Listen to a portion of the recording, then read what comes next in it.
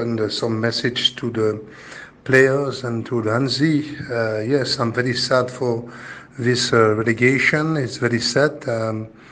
But like I said, life goes on, and I hope they will bounce back. And yes, now I don't know what will happen.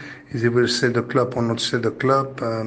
Really very sad for my former players. Also very sad for the fans and for some members of the board.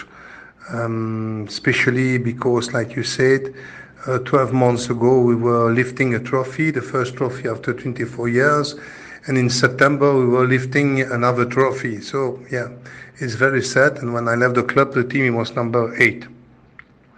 But I have not to remind you some declarations that has been done by the Free State Stars coach, and like I said, only work can talk for you.